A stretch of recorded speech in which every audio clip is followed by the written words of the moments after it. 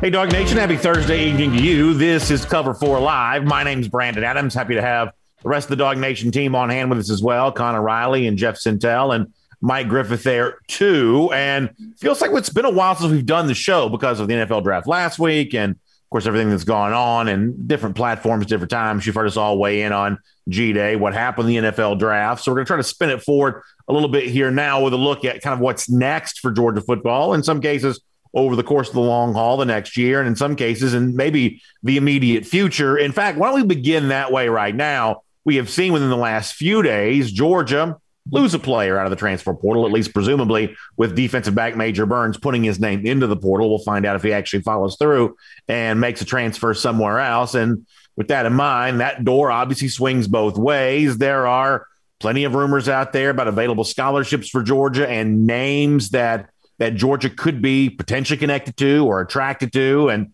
possibly looking to add to its roster before the start of the upcoming season. So, Mike Griffith, I'll begin with you on this. If we assume for a moment that Georgia does have a couple of scholarships to play with for the upcoming season, and if we're assuming that Georgia wants to shop inside that transfer portal a bit, how would you like to see Georgia spend its time in that regard? Yeah, I think what Kirby said about wanting to get some experience at the cornerback position, I mean, it's a position that's very inexperienced. It's a position that just put 3 players into the NFL. And I think DJ Daniel could have easily been a draft pick, by the way, if not for the injury. The Jaguars got a real steal with him as a free agent. But, you're replacing 3 NFL corners. And I think Jalen Kimber had a very good spring. I think he's taken that second step. Keely Ringo is a guy that really played himself up on the depth chart. That experience was the only thing he was lacking coming off that torn labrum. There's no substitute for the repetitions. And a guy that you talked about, I'm hearing really good things about, Amir Speed, a guy that had a very good spring. And I think they feel good about all 3 of those players. Nyland Green, he's got something to learn, missed the game with COVID. We're a little worried about Darren Branch. Is he going to be with the team? Is he not going to be with the team? He wasn't on the G-Day roster. If you look at the rosters, this was a young man that left once and came back. And so a question mark there. So I don't think without any doubt, I think the cornerback position, we will see addition there. My question is it 1 or is it 2? Yeah, it's an interesting way to kind of summarize all that. Connor, I know you follow these mock drafts really closely, even some of the look-ahead stuff for the 2022 year about to have. I mean, I saw one the other day where Darian Kendrick was like the number 9 overall pick, according to that's the former Clemson defensive back who is in the transfer portal, kind of out of the Clemson program. This is like a first-round pick in multiple mock drafts that I've seen.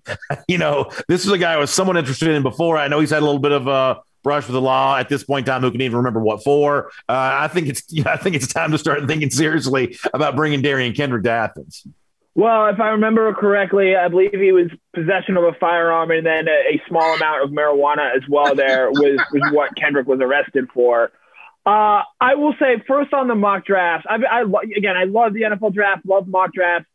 This might be the worst set of way too early mock drafts that I have ever seen. Just in general, I just think somehow either next year's draft doesn't look very good right now, or we just need to go back to the drawing board and figure out some of the names that may not be there. Cade Mays is a name that's been thrown up there. He hasn't looked anything like a first-round potential pick there at Tennessee. So as far as mock drafts there, I see what you're saying with Kendrick. I think the really interesting thing for me when it comes to transfer portal is what is the SEC going to do with their interconference transfer rule? Because if the SEC joins the way of the ACC and the Big 12 and the American Athletic Conference and opens that up to everyone and everything, I think that's going to really open up transfer portal potential for a school like Georgia because while, yes, you're going to see your fair share of guys leave, there are also guys that would love to come play at Georgia and compete there right away. So I think depending on how that happens and how that progresses, I think it's going to go a long way in determining who ends up coming in at that cornerback spot because I believe we all think here Georgia is going to add someone at that cornerback spot. Whether or not that is Kendrick, I think remains to be seen. And Jeff, didn't Greg Sankey say, he said Wednesday at the Pro-Am golf tournament that they're going to announce something on this transfer thing in terms of the prohibition on immediate eligibility for intra-conference transfers. They're going to announce something on this within the next month. Didn't he say that this week? Was that your dream, Brandon? Were you hoping that he said that? And I think he did. Allowed it. I mean, honestly, I actually like the rule. I mean, I'm an old head on stuff that like this. I mean, I kind of like the rule the way that it is. Now, if you're going to have them, then I want Georgia to take advantage of it. But in terms of the rule itself, I don't mind the rule in place. But I do believe Sankey said this week they're about to announce something in relationship to that. He just didn't say what it was. Yeah, and I think the announcement probably would go in terms of the old ways of doing things in the Southeastern Conference. I mean, I know it would create some competitive balance for other conferences to allow the one-time transfer and kind of mirror what the NCAA is doing. But, one of the names that, Kendrick's a guy that I'm not really entirely sold on. Maybe those mock drafts where they show that we know 45 names that are going to be draft eligible next year, and we're going to throw 32 of them in the first round. But there's a cornerback in Missouri right now that's really taking a hard look at Georgia, Jadarius Perkins. And Brandon, this is going to be one of those wild ones because he was a junior college corner. I think he was rated right behind DeJohn Nugget Warren, 6'2", 185. He's talking to me saying Georgia offering him was a blessing. It took a lot off of his mind. But let's get this straight. JUCO, he enrolled at Mizzou in January. Looked pretty good by all accounts. And then he was running first team in their spring practice, I think. Yeah, that makes you think he looks around and he's like, dude, this ain't it. Let me find some other spot to go. And then he could transfer portal intra-conference after basically a spring practice. Like, let's just go ahead and ratchet up everything that would cause consternation in the SEC office and all those old heads. Not only getting a guy that comes out of basically 4 months on campus, but doing it intra-conference as well. Kendrick, let's go back to Kendrick for a second. Kendrick got dinged up a lot last year, and sure, he's rated highly. Folks, he was a former receiver, if everybody remembers that correctly. But if you ask a lot of Clemson fans, they kind of point to him as a guy that had some scorch marks on his hind parts last year a lot, especially in those big games. I know you like to see experience, Brendan, but here's the thing. If you watch that film on Kendrick a lot, he's the guy that would be showboating after plays and catching flags too. Now, I want you to give me one of those too, Brendan, as well about that. How much are you going to take as long as it's a first-round cornerback? Yeah, listen, I don't know. I guess beggars can't be choosers at this point in time. Mike, the other thing that's kind of interesting about this is we've seen some fairly high-profile wide receivers kind of pop in the portal. Some of these are like even 2021 signees, and they kind of sort of bounce on other places before you really can tell, how much Georgia might get involved. Xavier Worthy leaves Michigan, ends up going with Sarkisian at Texas. Mike Woods leaves Arkansas, ends up going to Oklahoma. James Williams leaves Ohio State. You think he wants to go to a less crowded wide receiver situation, ends up going to Alabama. You've seen some high profile receivers kind of pop in this portal thing lately. And, there has been certainly a part of me that wonders, I wonder if Georgia's going to try to get involved here. But a lot of these guys have moved on so quick. Either Georgia didn't get involved, or there wasn't time to get involved because those guys kind of chose the sort of respected powers that be, Sarkisian, Oklahoma, Alabama, the folks that have been producing big time wide receivers seem to be a transfer destination for wide receivers right now too. Yeah, and it's unfortunate because I think Georgia actually has a lot to offer with what Todd Monken's going to do with this offense. Now, I think the wide receiver transfer there's a time element to it because JT is going to be going out to California working with some of these receivers, and there's a lot to this offense. And BA, you've heard Kirby talk about it. It's what can the other guys, the skill position guys, learn around JT? We talk so much about how effective Georgia's offense can be with a quarterback who can make adjustments at the line of scrimmage.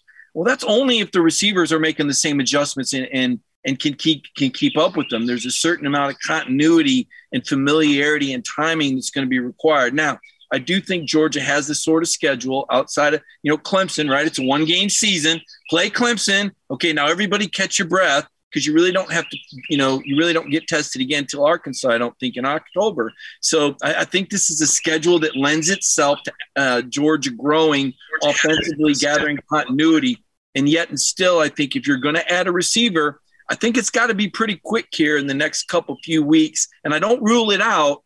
But I just think that the style of offense Georgia plays, it isn't just, hey, show up and go over there and run this route. I think that's actually a pretty good point that obviously there's a learning curve there. But let's just say hypothetically for a second, though, Mike, it was somebody like Mike Woods, who is really good at one thing, right? I mean, Woods is good at running really fast, blowing the top off the defense. And, that's not a super complicated route. That's essentially just run past somebody. If you could bring in somebody like that, I do think there's some value in, okay, he may not know the whole playbook, but he can do this one thing really well. And that's, by the way, something that's pretty fashionable in college football right now. So I think the point you're making is a pretty good one. But don't you think in a limited role, they could still add somebody relatively late and at least find something for him to be able to do? Because that would make the job of the other receivers who do know the offense better. That'd make the job for them a little bit easier, certainly.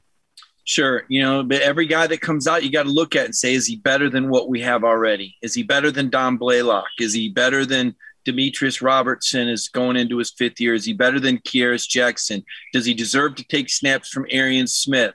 Do you take Jermaine Burton out of the equation?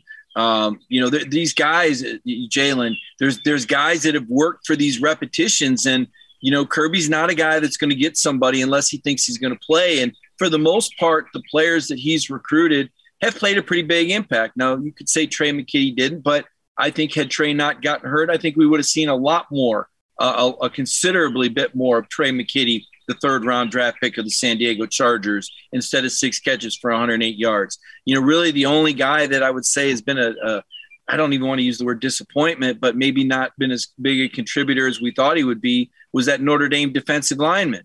And if Georgia recovers a fumble in the end zone against Alabama, he makes a play that makes his transfer worthy. So I think when Kirby goes and gets these guys, the first question is he better than what we, Georgia, is he better than what we already have? And to your point, while these guys aren't Alabama, LSU, or Clemson, it's still a pretty good receiving core.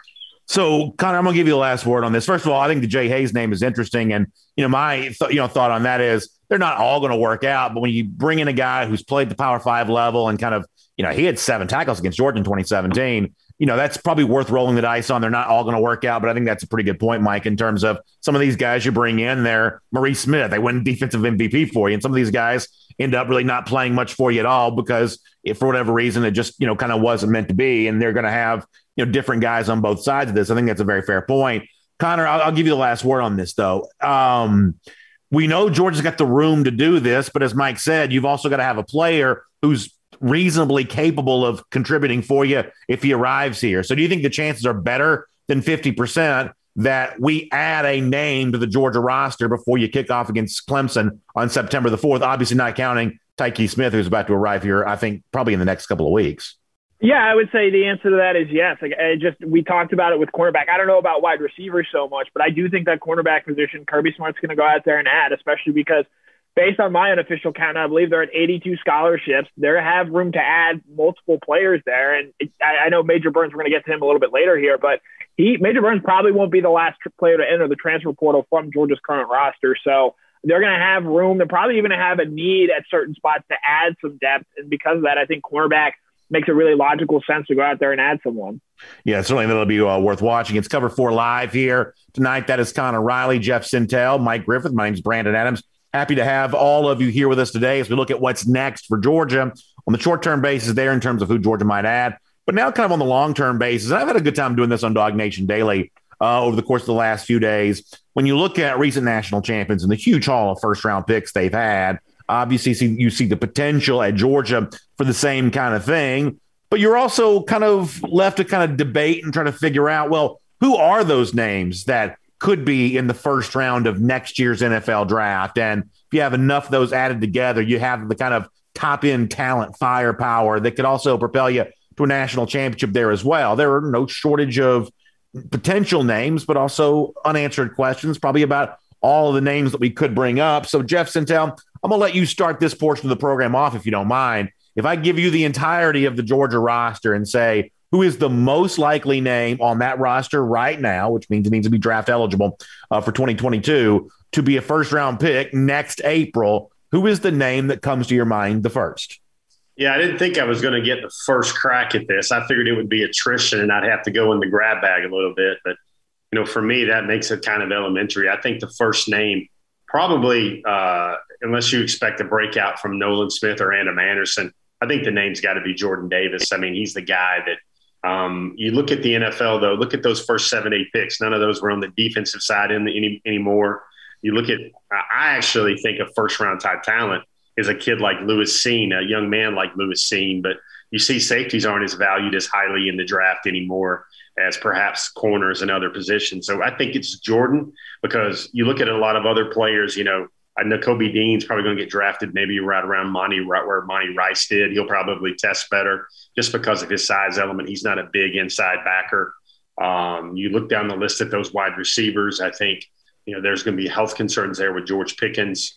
I just think it's Jordan Davis because he's going to check every box. I think he's going to have a gangbusters year. I think there's still going to be value on a guy that can hold down A gap and B gap and occupy some blockers in the middle.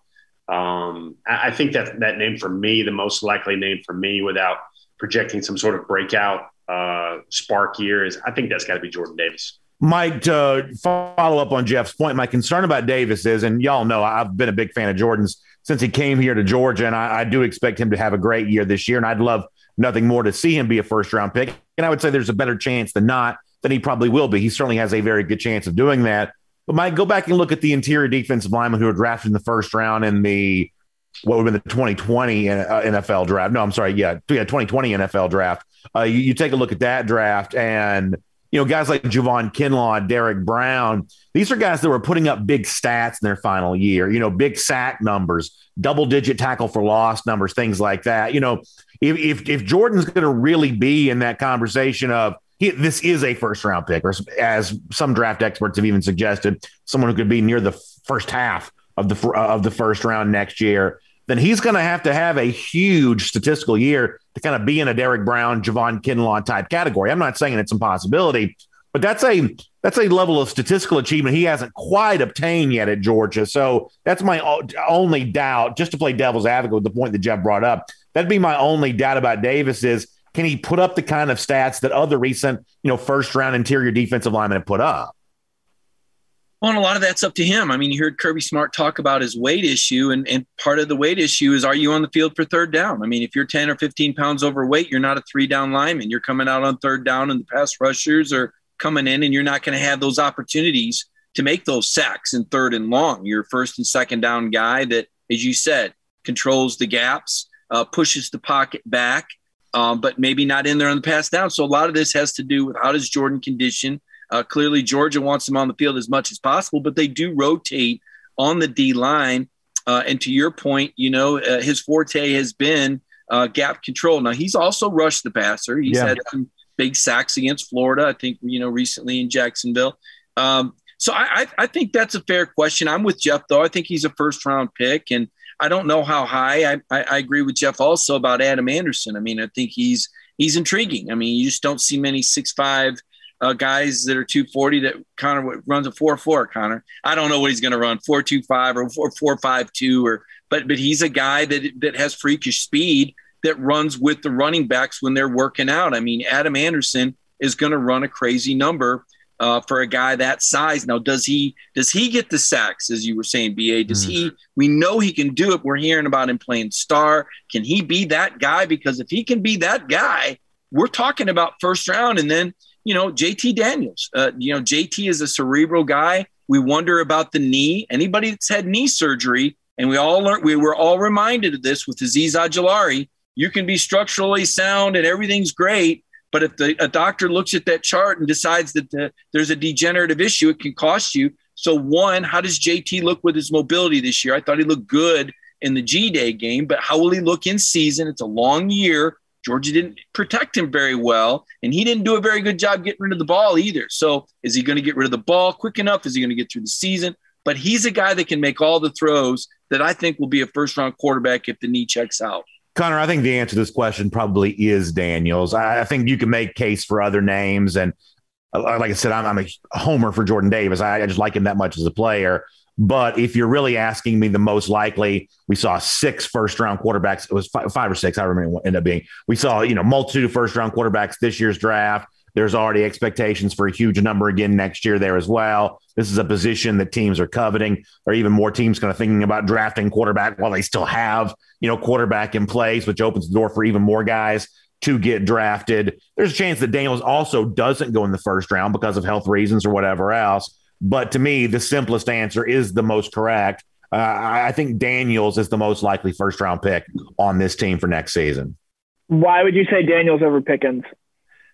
Because the Pickens injury is just so recent. I mean, I think you see this with a couple of guys in this year's draft. And once again, I'm a huge homer for Pickens, of course, too. But I told this to Terrence Edwards on DawgNation Daily today.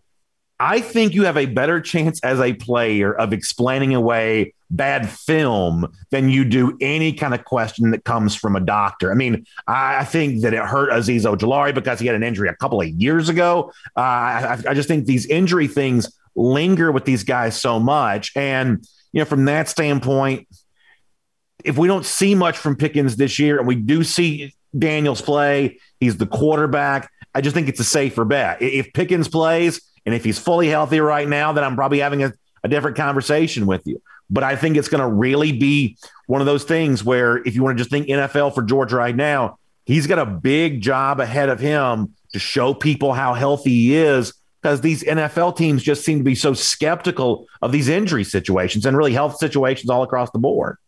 I think George and JT are in a similar boat here. And while, yes, George is more recent, we know JT has had multiple surgeries on that knee to get it cleaned up and get it fixed. And that pretty clearly indicates that it is a long-term injury risk. And it is not as deep a wide receiver group next year as it was this season. And a quarterback, you mentioned, Desmond Ridder, Malik Willis, Sam Howell, Spencer Rattler, bunch of different names have been thrown out there. And so it'll be interesting to see with JT where he goes.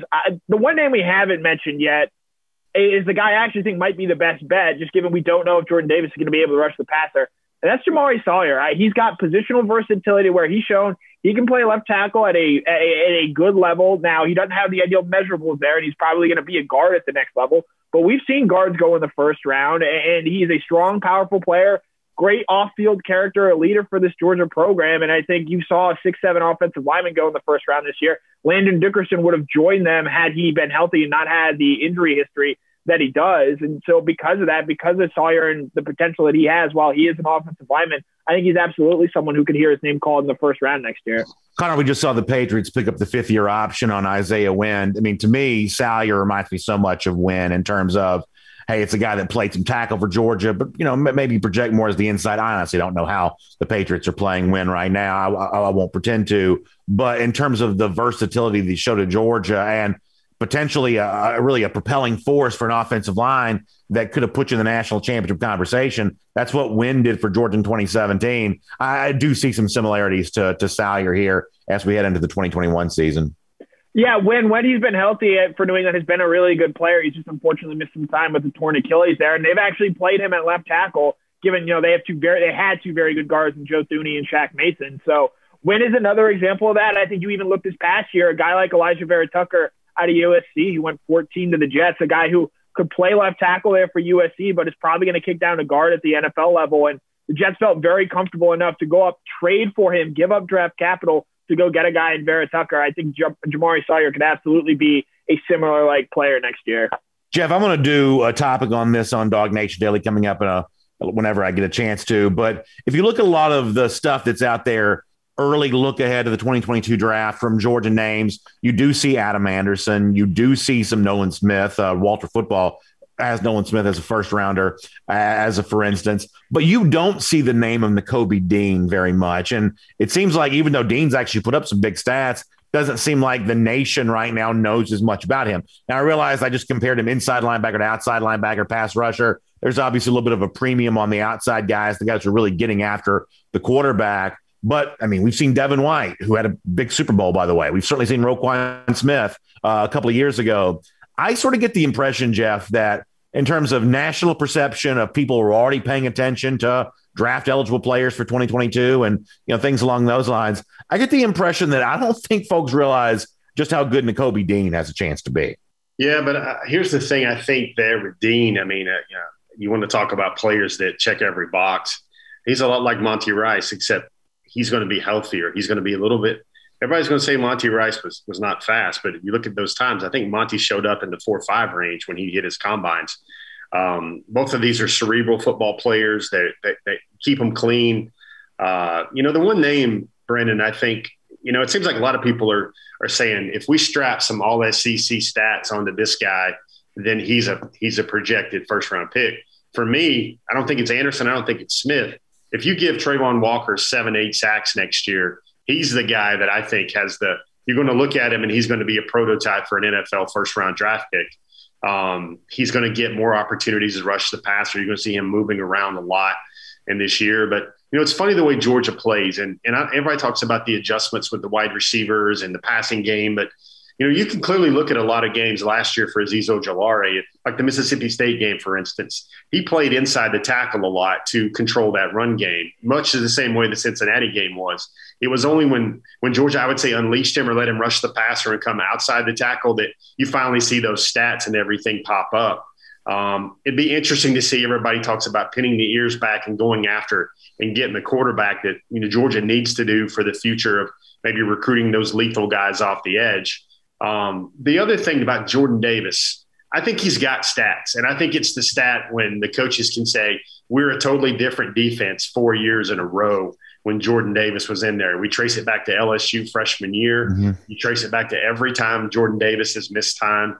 The thing that made Georgia a national championship caliber defense, at least in the run game, was always Jordan Davis. And I think, the eye test, you think about, how he just looks, and people will just be mesmerized by what he looks like, much in the same way some former Georgia players like Ben Cleveland and Isaiah Wilson have maybe jockeyed up their draft status a lot by when they just get the chance to see him and work him out. I mean, he's really a different athlete. But I do think Walker deserves his mention in this conversation, because if you give that young man about 60 tackles and 7 or 8 sacks, then he's certainly going to look like a first-round draft pick. Yeah, I think you're right about that. I think pound for pound, he's got the most potential of anybody. I mean, if he really puts it together, then I just think NFL teams could potentially salivate over him. Mike, let me give you the last word on this. And if you want to go back many years, I'm talking about 2020 with obviously the Alabama guys, even though Waddle got hurt, 2019, all the LSU guys, T. Higgins in 2018 ended up not being a first-round pick, but he's like 33rd overall. So he's with an eyelash being a first-round pick. Justin Ross is projected as a first-round pick in some of the mock drafts right now. Obviously, Alabama had 3 eventual first-round picks in that 2017 roster that won the national championship. My point is, it's multiple first-round level wide receivers on these teams that have won national championships. So George Pickens, if healthy, is in that first-round pick discussion. Can you make a case for any other receiver potentially being that kind of guy for Georgia this season, whether he's draft eligible for 2022 or not? Yeah, that's tough, because Jermaine Burton is only going to be going in his second year, right? Yeah, he won't be draft eligible in 2022, but he's still worth talking about in a discussion like this, even if he'd have to wait another year. Yeah, I think he's got the combine number upside to be a guy that has that upside potential. I don't think Kieris is a first rounder. I'm not sure about where Dominic Blaylock's going to be on the physical with the knees. I would say probably not. I do think George, Darnell Washington, another guy who's not eligible for the draft though, but has that 6'7", 285 and those hands. I just think he is such a special player. James Cook is a running back by trait, but he has great hands. We saw Travis Etienne go high. I think Cook is a player that I would say is comparable in terms of the role he's going to play.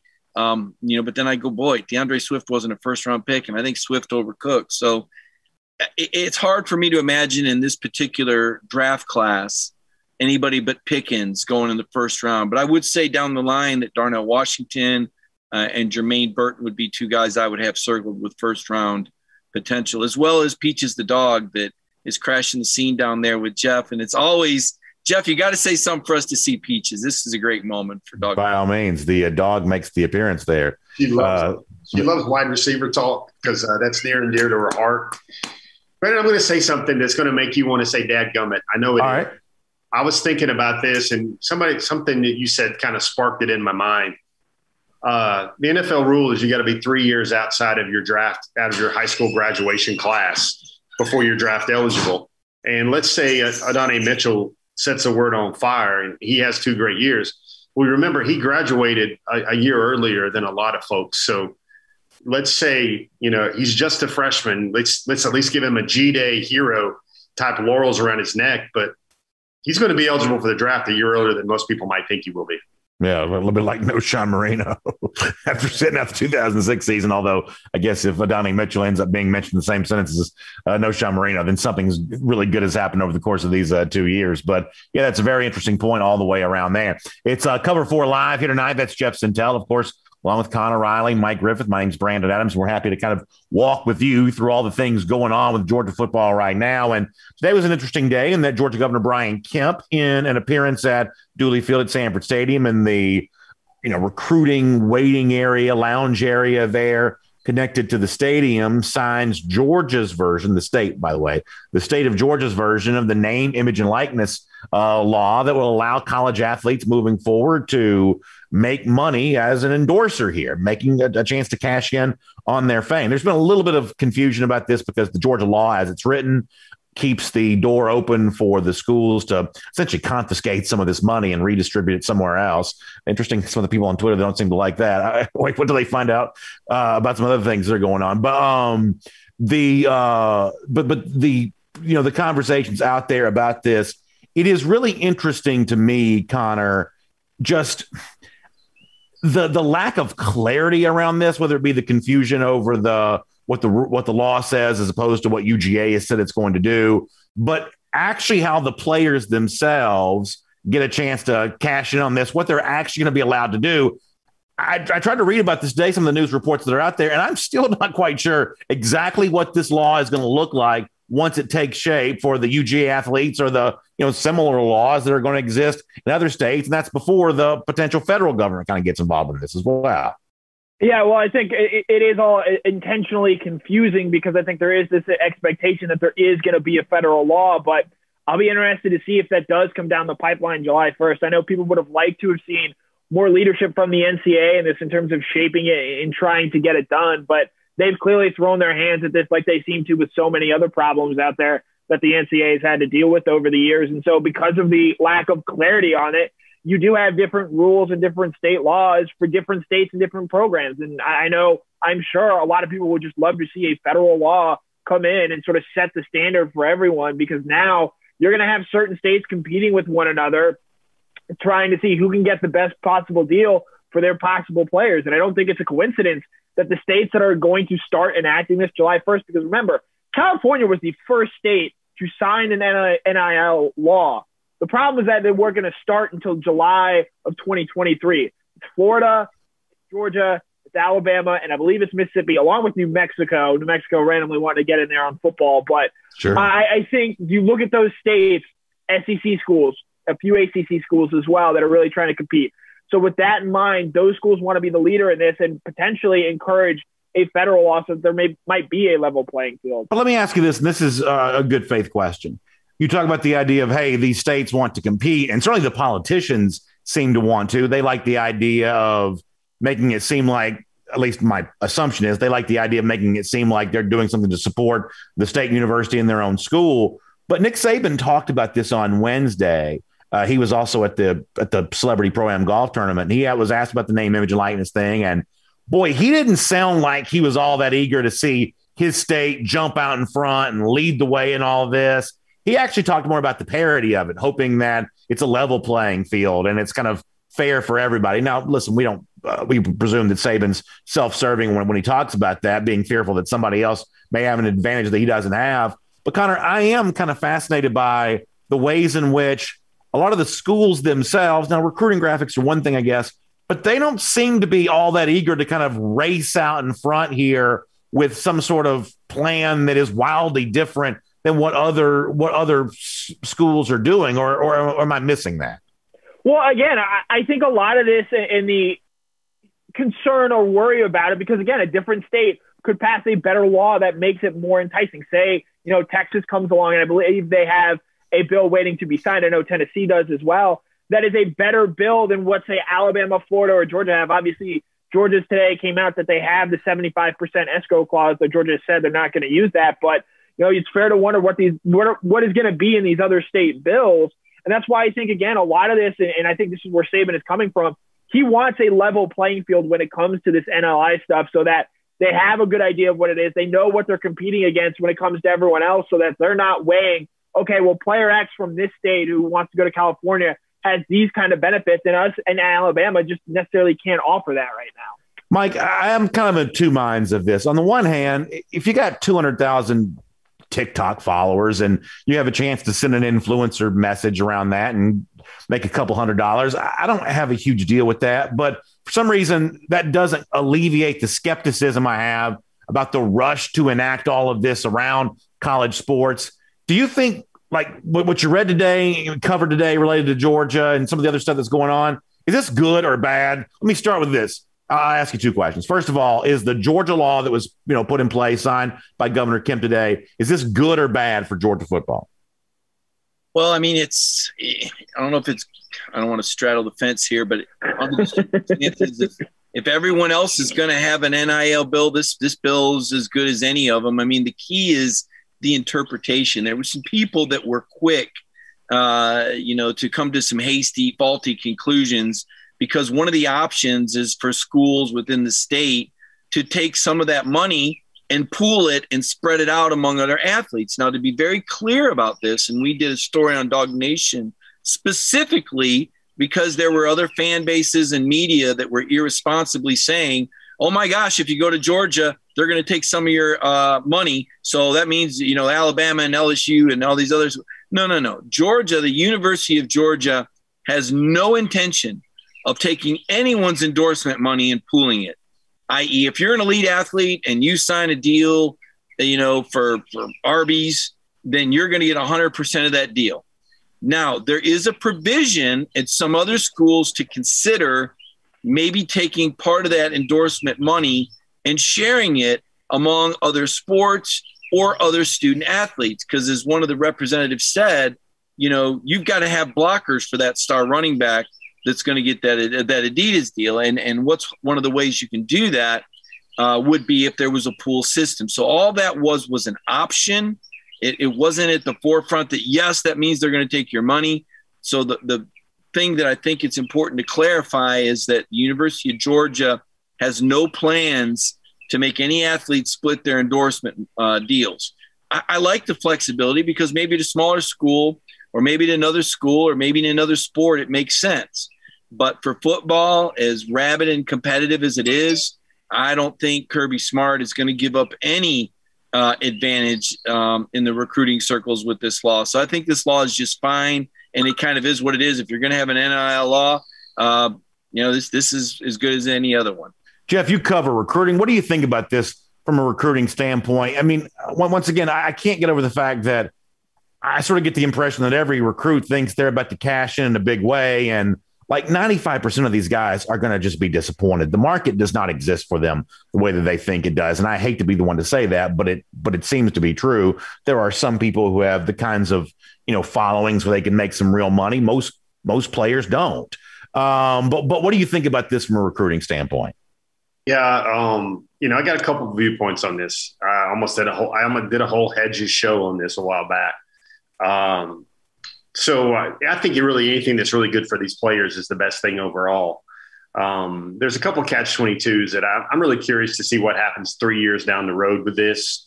Because, I mean, the recruits, by and large, they're going to just see examples of how players are profiting and how players are benefiting from these new rules state to state. But maybe it slows down the transfer portal for one thing, because if you've got the ability to add an extra six figures to your income while you're in school, maybe that's something to think about that. And I'm saying six figures is a radical stretch, because if you look around Atlanta, you don't see a lot of the Atlanta Braves stars or the Atlanta Falcons stars doing car ads or Hardee's ads or fast food ads or anything like that.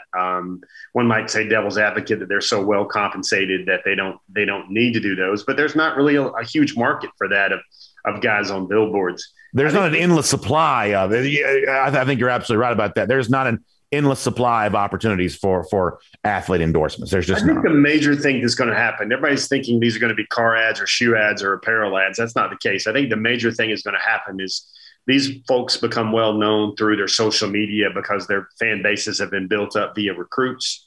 And I think they're going to have a chance to actually do the affiliate marketer type thing, where they can make some social influencer type money off that. The real curious things are like let's take a kid, for instance, like a great example was Evan Stewart. I know everybody, knows him as an electric Arian Smith type recruit in this class. Brendan, he has more social media followers simply on the TikTok platform than all the Georgia social accounts combined. And what if he wanted to start selling his own Evan Stewart wristbands or headbands or something like that? He's going to come into Georgia not making money off his profession, but making money off his name, image, and likeness, where, a lot of people think that, these kids are going to get rich. Well, what about a kid that's already rich heading into the university? That's something to think about there. And the other thing is, what if it would ever create a conflict of interest where the endorsement dollar, instead of giving the money to the University of Georgia, and folks, the University of Georgia is going to have all the money in the world when it comes to this stuff. But maybe some marketers decide to go strictly with the athlete, the Heisman Trophy candidate, a quarterback, instead of a sponsorship with the university. Those are things to think about. I think there'll be a clearinghouse eventually, a third-party agent, which will regulate a lot of these things. I mean, they're not going to be able to endorse maybe Mike Griffith's famous fishing lures or, chocolate chip cupcakes or anything else like that. The main thing I'm going to say here is a lot of these young men are not going to make this decision. A lot of the families I talk to, they're looking at it and they're very curious about it. And they're going to beat their chest about it. But I don't think a lot of people are going to give up maybe an extra $100,000 in the Lexington market as a Kentucky hero and not get the ability to perhaps be developed at an Alabama or an Ohio State. Because I think a lot of these families are thinking long-term about what's going to get us the $20 million payday instead of what's not going to get us like $50,000 in college. The other really key thing to look at with all these things when you're looking at this name, image, and likeness stuff is you have a lot of these schools trying to say, we're going to be better, we're going to do this, we're going to market more. Everybody's saying this right now, and it's simply conjecture at this time. I mean, you're really going to have to wait and see what a lot of things happen. Biggest conflict is you're going to have schools in Florida, players in Florida, acting against perhaps NCAA rules. And the NCAA has made the decision that they're not going to enforce that as long as their states are in accordance with a name, image, and likeness agreement. Connor, around 2014 or so, the NCAA opened the door for what they called full cost of attendance, where you could add extra benefits for players to match the full cost it would presumably cost to go to a school. And there was some controversy around that at the time because I think Auburn was going to give like $8,000 extra dollars to players on their roster, even though, Auburn's not exactly the most expensive city to live in. And there was a lot of talk at the time of, oh my gosh, this is going to be a huge recruiting advantage to the schools that are offering more on the full cost of attendance side of things. And honestly, I don't think I've heard a word about that since then. Is there a chance that as big a deal as the name, image, likeness, profiting conversation seems to be right now, that in a few years, it's also not something we talk about a lot? Or do you foresee this being a big deal and the endorsement potential of up until now amateur athletes will be a huge part of the conversation going forward? No, I think Jeff laid it out perfectly. Kids are still going to want to go to Ohio State and Alabama and Georgia because those schools offer the best chance to get to the NFL level and get that $10 million, $20 million payday. Now, what this does do is I think it clears up some of the gray area and allows guys, if you are, say, a Todd Gurley or a Johnny Manziel, to, hey, let's go sign some autographs for a few hours, get a few extra, $400 or $500 and sort of go from there. And I think that sort of clears that up. I know Georgia fans everywhere wish, hey, if Todd Gurley doesn't get suspended, maybe that 2014 season turns out very differently. So I think largely this is just something where it's so new. It's a natural talking point, and it's been something that has really been going against what the NCAA has done for its entire tenure. So once we get into it and we sort of know and understand the unintended consequences of it, I do think similar to the cost of attendance stipend, it does sort of fade into the background, and it's something we don't really talk all that much about. Can I just say one thing about this? I do think it's funny that, like, you mentioned autograph signings, right? We've done autograph signings around here before. Like, it's actually a little bit more work than you think it is. Like, signing your name a bunch gets kind of tired and sort of boring after a while. Like, that's not just free money. It's sort of the same thing with like some of these like Instagram influencer posts and things like that. That sort of seems like free money too, but you've essentially become a content creator the moment you do that. And there's a little bit of work associated with that there as well, that, it's kind of cool to profit off your name, image, and likeness, but there's still some work to be done to kind of cash in on this on the side. Signing a bunch of autographs takes a while. And for a lot of these players that have done it, they'll tell you it's actually kind of a boring way to spend a couple of hours just doing one signature after another. Hey, but if it puts money in your pocket at the end of the day, it might be for the better. Let's move on. Is there a player on the Georgia team that's worth a $50 autograph right now? I don't think so.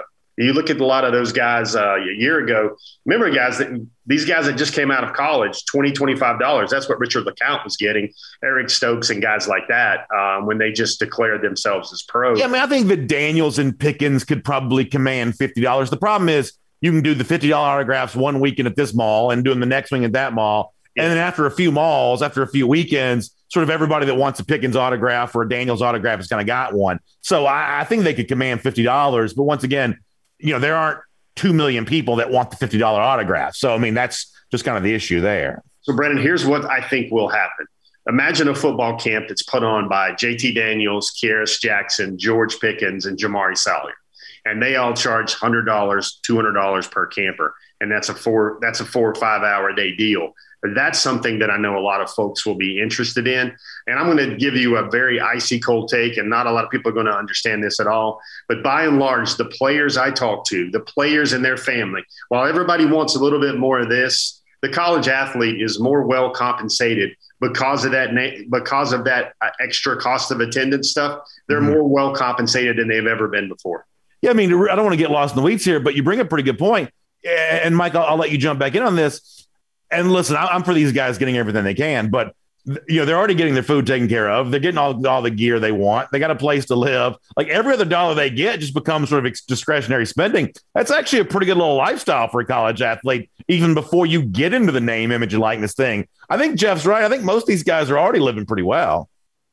Yeah, I think that's fair to say. Don't forget the medical and the health insurance that they have. And as we've said, there's always the flip side, right? I mean, Tommy Bush played in 3 career games or 4 career games, caught 3 passes, got a degree, had his medical, had surgery. I mean, Georgia probably put over $500,000 into Tommy Bush. He played 3 games and he left as a graduate transfer. So, for every guy like a Richard LeCount or a Jordan Davis that leaves everything on the field and plays every snap, there's some guys that hardly play at all and they still get the full benefits of being a scholarship athlete. And, that's where you got to kind of weigh it out. I mean, does the starting pitcher that's for the Georgia baseball team and throws 4 years, is he worth more than the Tommy Bush scholarship guy that plays 3 games in 4 years or 4 games in 3 years or the track star All-American? What about Matthew Bowling? How do you equate who's worth what? And to me, that is going to be interesting because I think that what these players are going to learn is that they're not worth nearly as much without that G logo somewhere in the picture. I mean, people are rooting for Georgia more so than the fact that they're a player. I mean, look at the guys that transfer away. I mean, how many people are chasing Tyreek Stevenson around right now or Devad Wilson for that matter? Yeah, we'll have to follow this and see where it all goes. And obviously there's going to be a lot coming up on this, certainly in the weeks, months, and maybe even years to come. One more topic to get to here as part of our Cover 4 Live here today. And boy, it's amazing to me just how much conversation has been generated on this since the executive director, Bill Hancock, kind of first came out with the release not too long ago. And there's been some reporting. The Athletics had some stuff on this in relationship to a playoff expansion, whether it's a 6, an 8. We've even heard the likelihood of a double digit 10, 12, 16 type team playoff expansion. It seems more likely than not that expansion is going to occur. And the odds seem to be pretty good that they may even tear up the current contract and rebuild this as a bigger playoff here moving forward. Mike, what's the right number of teams for the college football playoff in your mind? Well, if we're talking about expansion being inevitable, then I think 8. And, more important to me, and I don't want to get too far away from your question, but more important to me is how you pick the teams. This whole committee junk, with the Oklahoma AD on there, conning everybody into Oklahoma being a playoff team when, what are they, 0-4, and they give up an average of 49 points in every playoff game. The 2018 thing's always going to stick with me. Georgia was ripped off. But so what I'd like to see is I want the conference championship games to matter. I'm not saying you can't have an at-large in there like Alabama slipping through the back door and playing a weak Clemson team in New Orleans while Georgia was playing in one more extra game against Auburn and then flying across the country. But I want to see the 5 conference championship teams get automatic bids.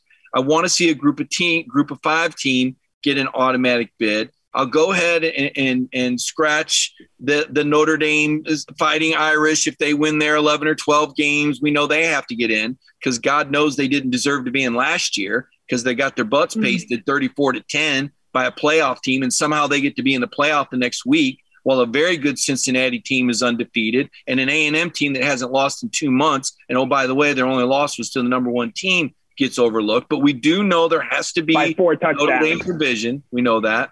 So Notre Dame provision, group of 16, 5 automatics, and then 2 or 3 at larges, depending on if Notre Dame has won their 11 games, because they don't play in a conference championship game. And Connor, I agree with Mike here that I think the 8 is the right number. And I'm actually a little bit more enthusiastic about the at-larges than he is, because I think that's where your category of kind of best, most competitive teams making for the most competitive games are going to come from. I'm willing to put the conference champions in as an automatic qualifier. I'm not as jazzed about the group of 5, but there's a political element to this. They may have to be included, but I'll take the conference champs as an automatic qualifier, because I would like to reduce the power that the selection committee currently has right now, but making some room for some at-larges. That's how you get the really good games. That's how you get 2017's a for instance on this, Alabama's inclusion as an at-large. You can say it was unfair, but it made, I think, for a better playoff all the way around to have a better team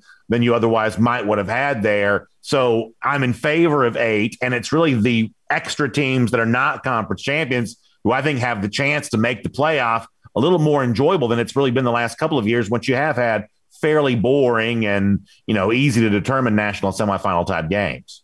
That's why I want to go to 12. I think because it accomplishes a couple different things here. It makes you feel, I think, a little bit better of potentially the conference champions, which I am for, because that at the beginning of the season gives every college football team, at least in the Power 5, the chance to say, if we control our destiny and we can win a national title, because as it's currently set up, that is not the case. A Kentucky cannot say we have a chance of winning the national title this year. That's unfortunately just not the way college football is set up. So what you do with going to 12, you can guarantee the 5 Power 5 champions. I would like to see the top group of 5 team in there, because I think we've seen now teams like Cincinnati, Central Florida a few years ago. There are teams that are good enough on, maybe not every year, but every couple of years, there are a good enough group of 5 teams to make a legitimate playoff run.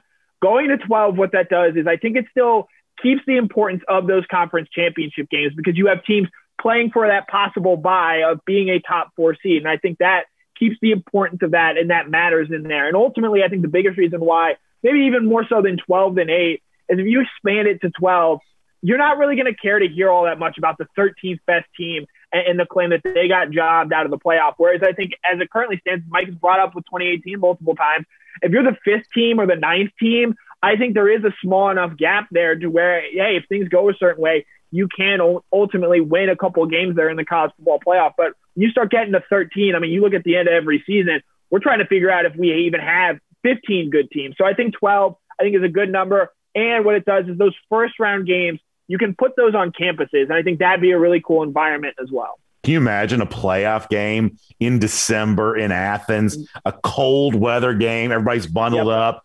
93,000 for a playoff game. It'd be unlike anything. Connor, can you do a bracket on 12 teams, though? And I mean, print the things, have the office pools, because that's like the one thing that makes me a little bit nervous here is that, for the most part, the March Madness basketball folks ignore the first 4 because it kind of makes the brackets a little wonky. For the most part, you see those excluded from a lot of bracket contests. People don't seem to like to fill out brackets for things that are not perfectly even tournaments, buys a la NFL playoff. I think you'd be losing the opportunity, because I think even with an 8-team bracket, you'd have obviously a lot of perfect brackets. If you're only picking, 7 games, you'd have some perfect brackets. But I do think you have office pools now for the college football playoff, something you're not really doing for 4 teams. I don't think you're doing that for 8 teams, though. And I think you maybe might be a little bit more inclined to do it with 12, because there's more variance in terms of getting more possible Final Four teams. Jeff, what do you think the right number of playoff teams is? Yeah, I think it's back-ended. I think the right number of playoff teams, like this, let's say you have 12, everybody would love to see, the TV executives would certainly love to see all of that. But like, how many regular season games are we talking again? Are you talking the normal schedule where you keep adding them? I mean, gosh, I know it will never happen, but I love those schedules we had last year in the COVID year where you kind of condensed a lot of things. And, then if you've got a 12-team playoff, maybe that makes a little bit more sense. Each school went through 10 conference games, and that's certainly everybody's strength of schedule, I guess, would be a little bit more equitable going forward. But I think the type of thing we're looking at here is, it's inevitable. It's going to happen. I think when I thought about this topic, I was like, is it good for college football? No, probably not. Is it great for money and TV? Yes. And that's really the arbiter. That's really what's going to decide all this. I don't know how radical college football will get where, I don't know if we have a 12-team bracket, and let's say that we simulate that thing out 100 years.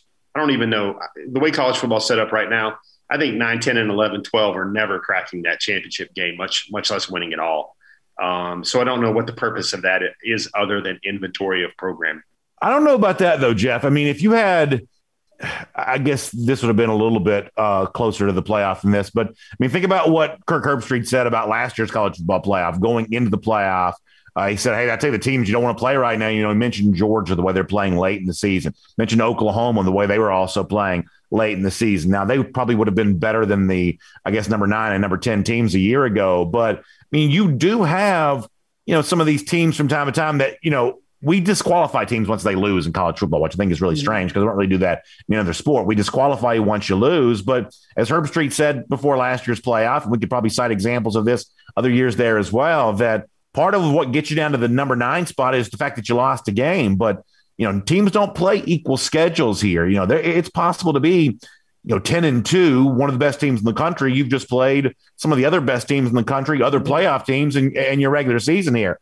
I would dispute the idea that the number 9 team in the country, could now, and I'm here because I want to cap it at 8. I dispute the idea that the number 9 team in the country couldn't play for a national championship. Here's what I see happening, Brendan. If you have 9, 10, and 11, and 12, you're going to find some Power 5 team with 3 losses sneak their way in there rather than some very deserving, group of 5, Louisville that's 11 and 1, or not Louisville, but some group of 5, Central Florida, Cincinnati, schools like that. You're going to find that the power hungry team's going to gobble up a lot of those slots. And let's face it, like, how is it going to work? The first 2 teams get buys, maybe. First 3 or 4 seeds get buys, maybe. Because otherwise, does anybody really want to see? I don't know. Does anybody want to see Alabama versus Iowa State, a 2-loss Iowa State? I actually do want to see that'd be fun. I definitely want to see that. And Jeff, here's the other thing. And Mike, I'll bring you back in on this because I think you probably join me in being skeptical of some of these teams certain times, whether it be an Oklahoma out of the Big 12 or a Clemson out of the ACC. Mike, here's to me, to go along with Jeff's point, the value of an expanded playoff.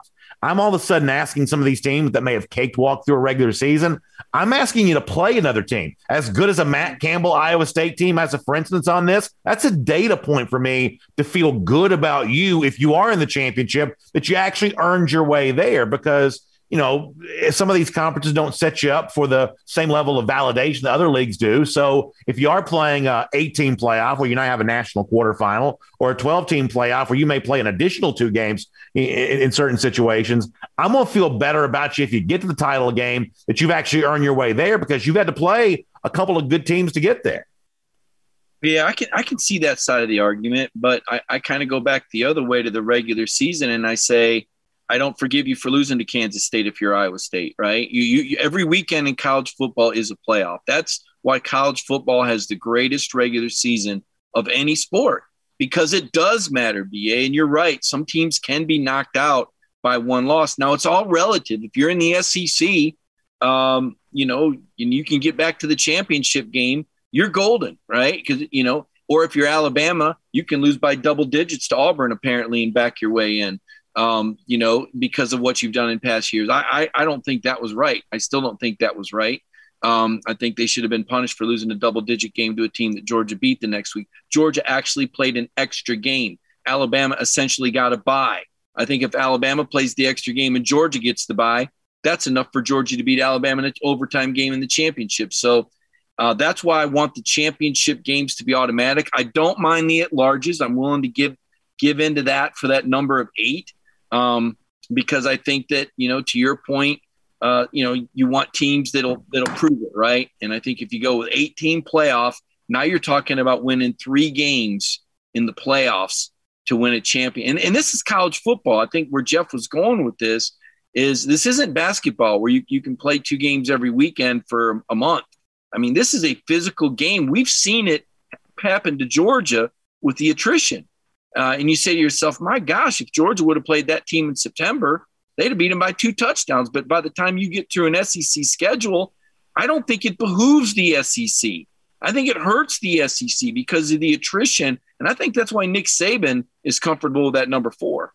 Yeah, certainly Saban. He likes the way it is right now. Yeah, it stands now. He's got this thing whole figured out. He's argued against the playoff expansion because it's working out just fine for him right now. So Brandon, here's I just kind of mocked it up a little bit. So if there was 12 this year, you have the candidates like Coastal Carolina and Louisiana getting into the final 12.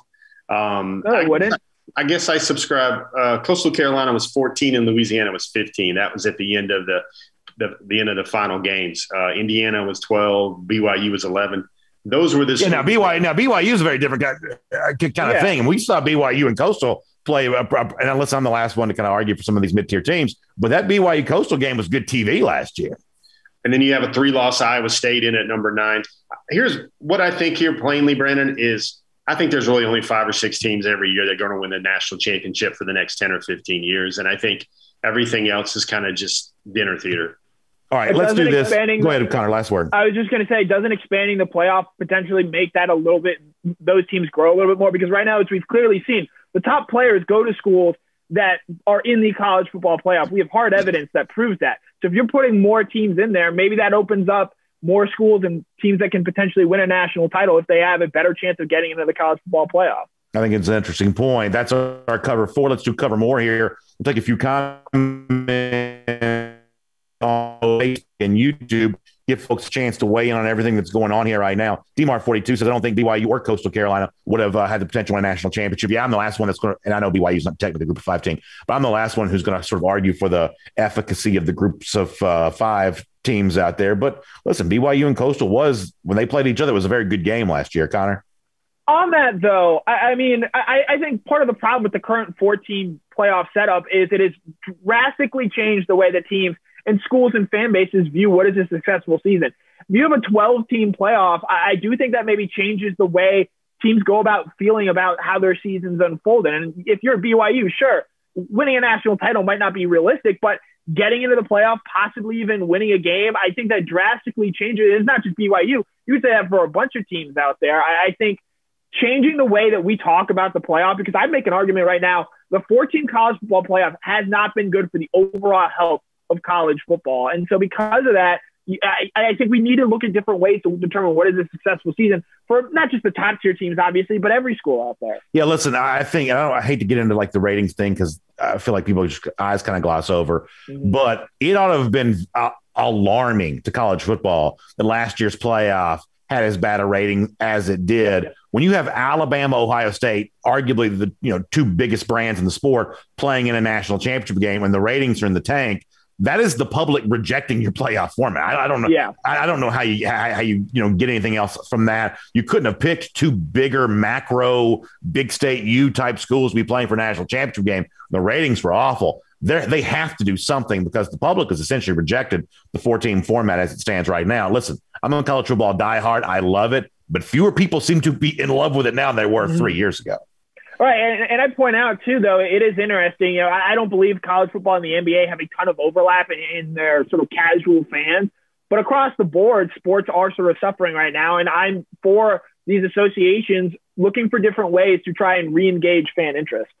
All right, so let's get Brandon, if you want to talk about getacoachfired.com, I think the new staple will be, whether it's 8 or 12, you could say Coach X at Big School U hasn't guided his team to the top, to that final 8 or final 12 in 3 or 4 seasons. Yeah. It's really going to add a lot of dreariness to a lot of seasons when you're not good enough. Forget the 4. If you're not good enough to make the 8 or 12 after 3 seasons, that's certainly a barometer that says, man, you're not getting it done here at the highest level that what we need and what we're paying you $6 million for. Isn't that why Mark Richt got fired, though? because they weren't a top 8 or 12 team, certainly in 2015. So it's a measuring stick. There's no doubt about that. I think Mark Richt got fired because Kirby Smart became available.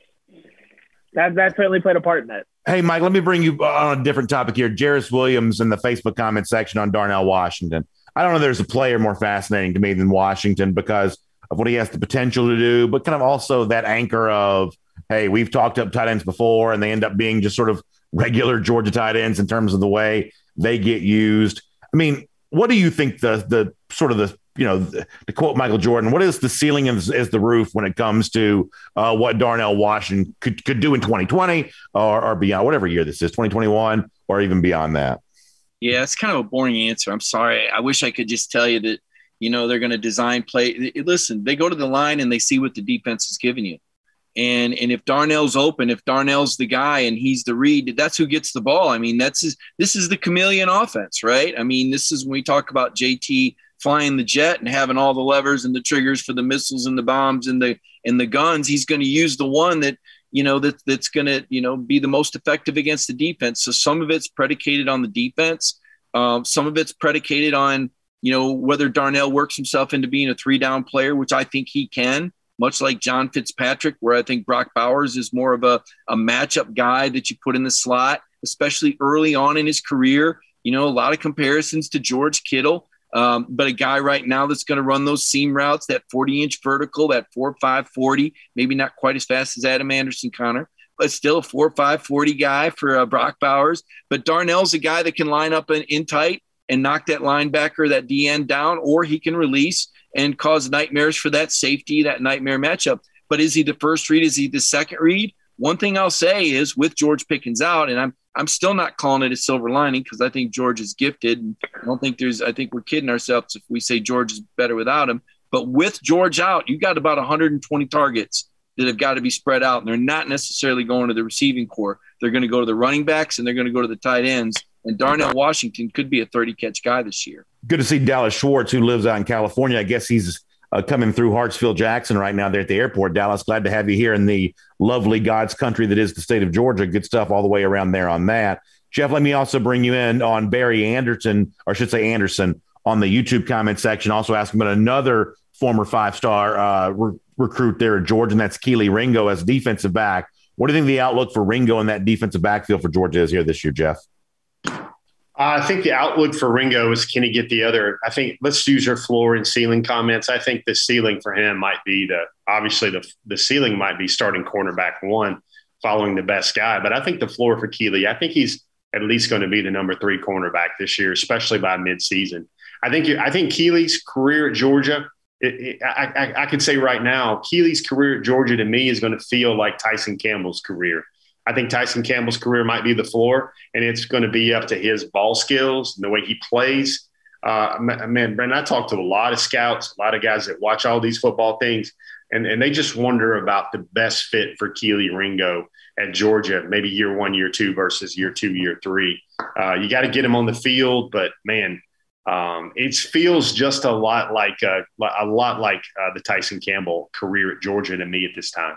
Connor, last one for you. William Gleaton brings up something you've actually written about at DawgNation. I think it was today, but the Georgia-Clemson game, the excitement around the rivalry and just the magnitude of a season opener against a team that's become a perennial playoff team year after year after year. How big of a deal is this Clemson game for Georgia to start the season, as William's talking about here?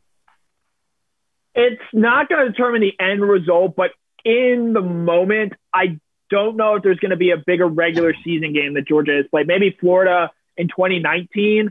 But again, these are 2 playoff caliber teams, and whoever wins this is going to have an absolute feather in their cap come that college football playoff time. And obviously you don't want to potentially lose the SEC championship game. But if Georgia's 12-0 with a win over Clemson going into that SEC title game, there's a real good chance they probably already have a college football playoff spot locked up. So to play for that in week 1 is huge for both programs.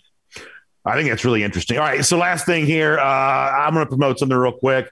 Big day for us, DawgNation Daily on the road tomorrow. Big announcement. I'll give you a tiny hint about this. We're broadcasting live from Truist Park if you want to know some sort of hint about all of that. So that's going to be fun tomorrow morning. We're going to tell you about something really, really fun we're going to be doing in the very, very near future. You're going to want to hear about this. Anybody else got anything they want to promote before we say goodbye here? I got Go ahead, Mike. Tomorrow night, we'll have our Mother's Day weekend special with JT Daniels' mom and Richard LeCounte's mom. So that'll be right here, same bat time, same bat channel, but on a Friday night. So you'll get to hear from Richard LeCounte's mother and JT Daniels' mother. And I can promise you this might be a one-of-a-kind thing. They may never let me do it again. So it sounds like it's going to be awesome. What a cool way to spend Mother's Day and a great way to usher in that weekend, Mike. That's a cool broadcast to pull together. I'm glad that you've done that, and I can't wait to see that. I think that's going to be a lot of fun. Jeff or Connor, anything y'all want to say before we say goodbye here? Watch Mike's show and Brandon's show tomorrow. There you go. Thank you very much, Connor, for yielding your time to benefit the rest of us. All right, go ahead, Jeff. For those that care about these things, I know folks do. Jalen Walker is alive and well in the North Carolina State Championship game right now. They have a 28-14 lead at the half. Is that streaming anywhere? I think somebody told me you can stream it on radio. Let's don't get into like bootleg streams. Nah, we're gonna get in trouble doing that. I mean, I've got somebody streaming the game to me right now on my phone. So I mean, that's one way to look at it from somebody that's FaceTiming in the office.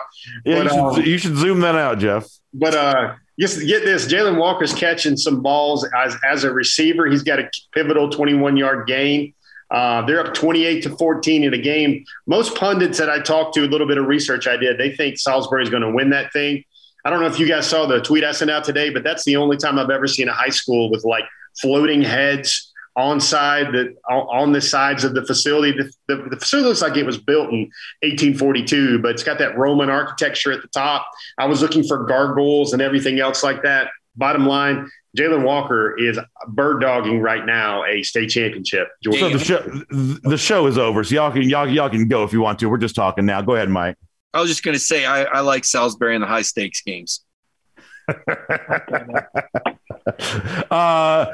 Jeff, you talk about these linebackers playing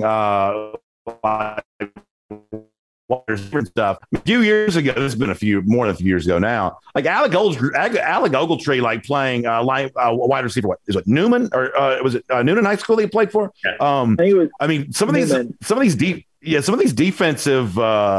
defensive guys lining up out as a wide receiver. Some of them can do some real damage. I mean, Jalen had a play earlier this year where they faked a punt with him. He had a cast on his hand and he got like 21 yards. Faking punts with linebackers, man. That's the guy can jump out of the gym.